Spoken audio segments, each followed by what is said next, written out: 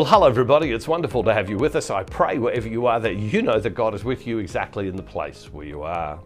Well, here we are at the beginning of a new year, a beginning of a new era, a new season in our lives. And it's a question at this time of the year that many people ask, what am I meant to be doing going forward? For some people, that's really easy. It's clear and they know the steps they're meant to take and that it's working out. But there are many people, many people if you meet, who will stop and say, I know what I believe I'm meant to do, what I'm convicted to do, but it hasn't worked. It didn't work out, or I failed. I tried and I failed. And so you meet people who say, well, I'm not going to do that anymore. I'm going to go and do this because what I tried to do failed, or it didn't work out. That's so common. And I meet many people who share those stories with me often. There's something, a longing in their heart.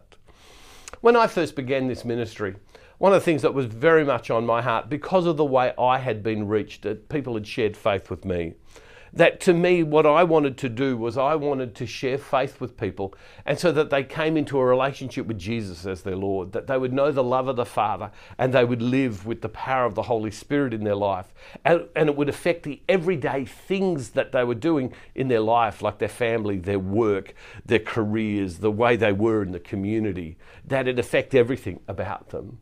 And to me, success was valued. Success was valued by, did someone come to a relationship with Jesus and then did they find what God was asking of them? To me, success was reaching the person who was ready to commit suicide, put a gun to their head, of which there's been so many, who came to an understanding of who Jesus is, and it changed their whole view and they didn't go in that direction. To me, it's about reaching the married couple whose marriage is coming to an end, and they came to a relationship with Jesus. They discovered Jesus, and that marriage stayed together.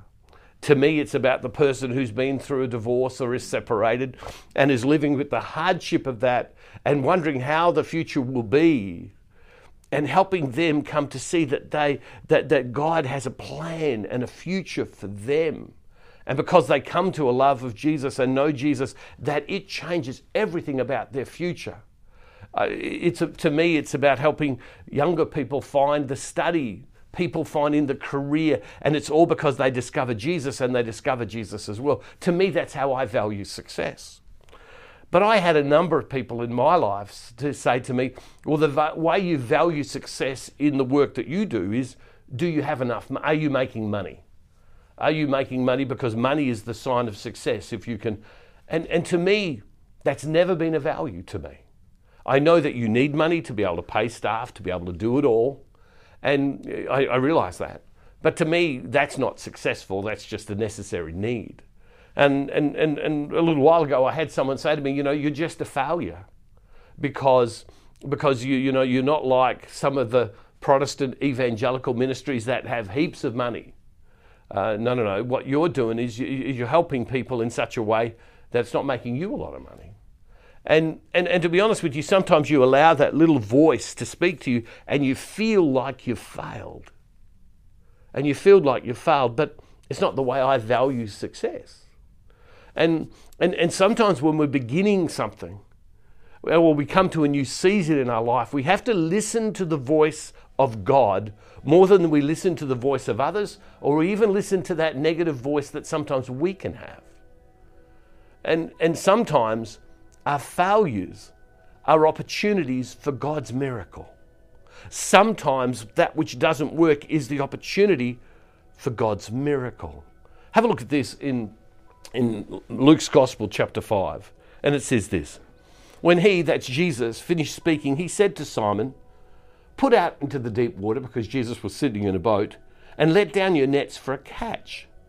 And Simon answered, Master, we have worked all night long, but have caught nothing. Yet if you say so, I will let down the nets.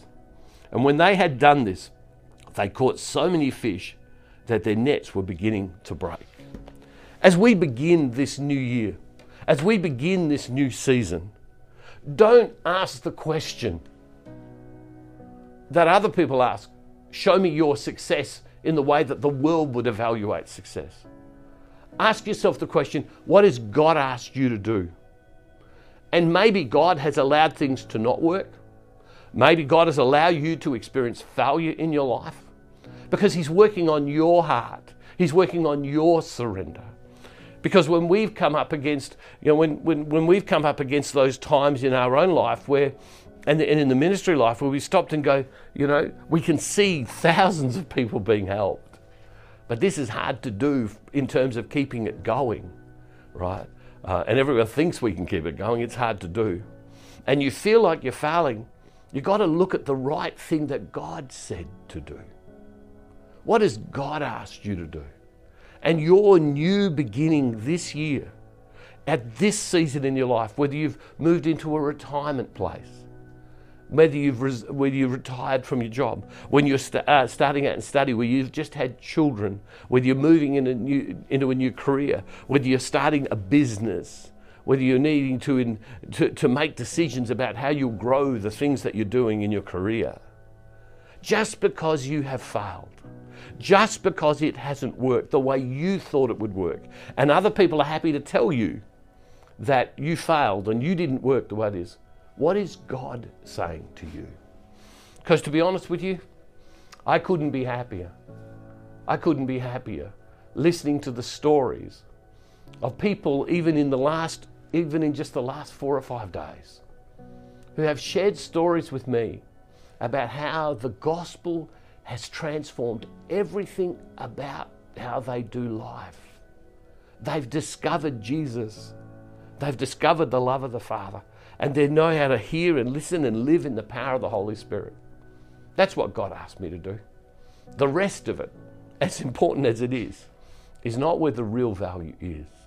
It's not where God will get to heaven and God will say to me, so, how big a business did you make? How much money did you make? He's never going to ask me that. He's going to say to me, did you do what I asked you to do? Did you share the gospel with people in such a way that people's lives were changed? And they knew me and loved me. That's what He's going to say to me. Now, what's He going to say to you? I called you to run a business. I called you to be a mum or dad. I called you to help in the world in certain ways. I called you to work in the missions. I called you to start a multi-billion-dollar business because it will create employment and activity in the world. Because that's what God is going to ask you.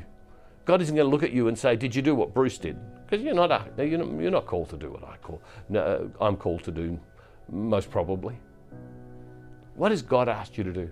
And just because you've worked all night, just because you've fished all night, doesn't mean when God says throw the net out again into deep water, not just into shallow water, into deep water. Just because of that, don't think that you won't have success. If God speaks His word into your heart, you'll be successful in His eyes, and they're the only eyes to be successful in.